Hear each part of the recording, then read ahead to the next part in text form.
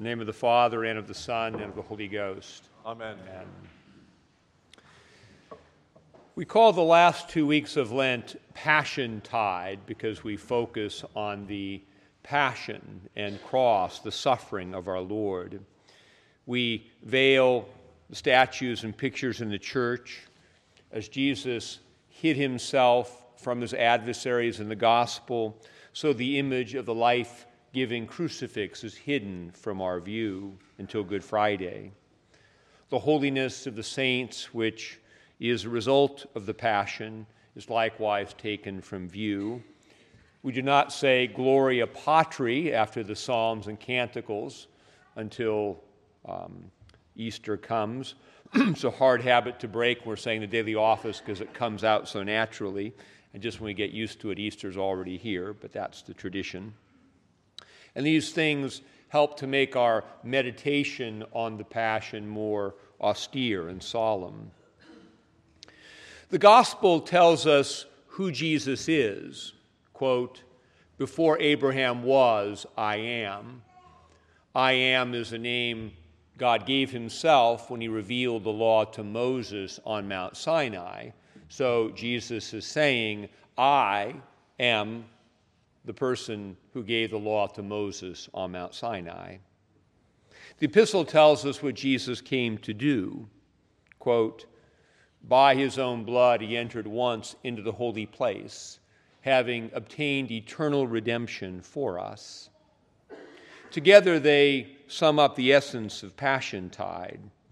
It is an encounter with Jesus, the Son of God, that reveals our sin and leads us to repentance and forgiveness and new life through the cross. The lessons highlight the tension between the attraction we feel to God's grace and the contrary reticence and fear we feel about the authority of Jesus as the Son of God. We are drawn to the promise of mercy and forgiveness, but we are made uneasy by the truth that confession is required. I am is not a consumer choice. Martin Thornton describes this as a tension between succor and demand.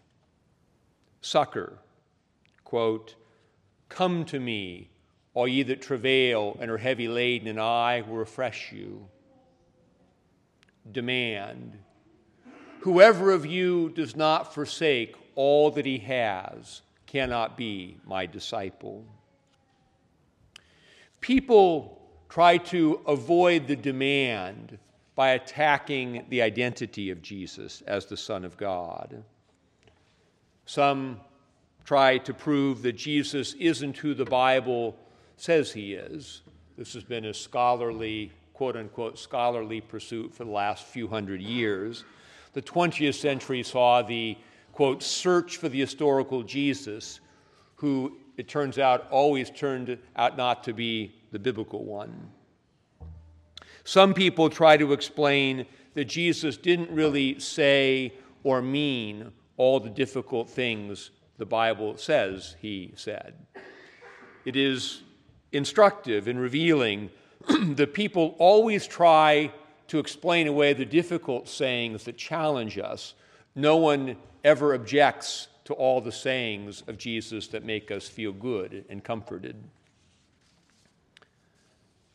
Some people object to the divinity of Christ by saying, how can Jesus be Lord of all when there is so much suffering in the world? This objection is overplayed.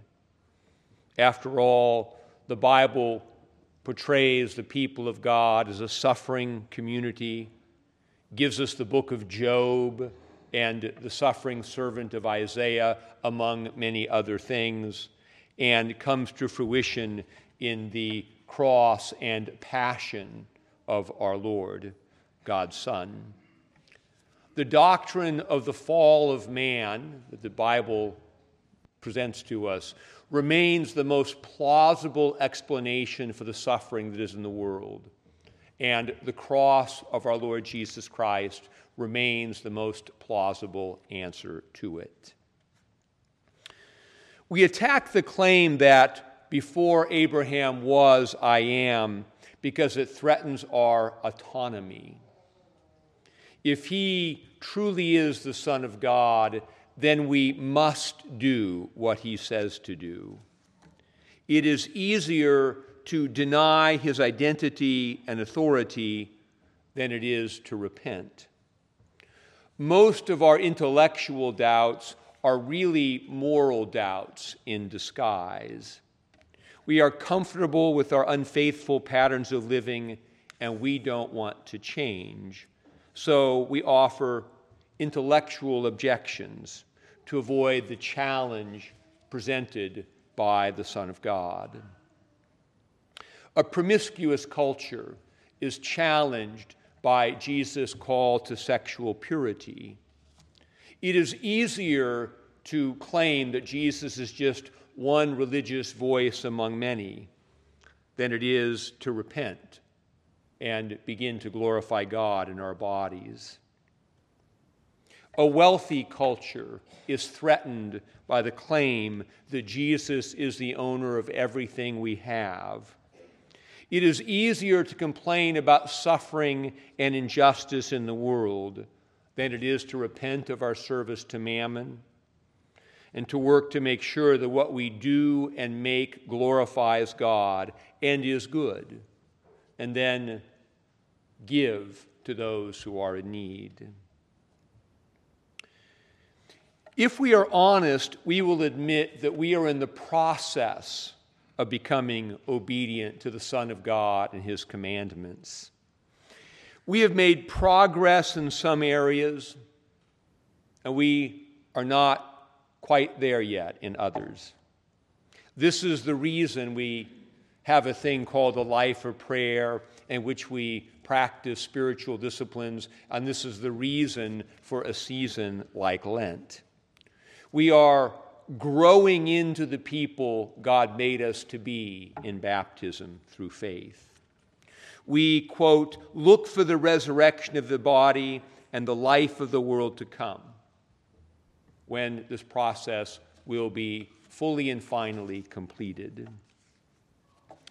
However, if we are honest, we will admit that the issue is our weakness, not any ambiguity about who Jesus is or what he requires of us. It is honest when we confess our struggles and pray for God's grace to help us change and grow. However, it is quite another thing when we justify our disobedience by claiming there is some lack of clarity about who Jesus is or what he wants us to do.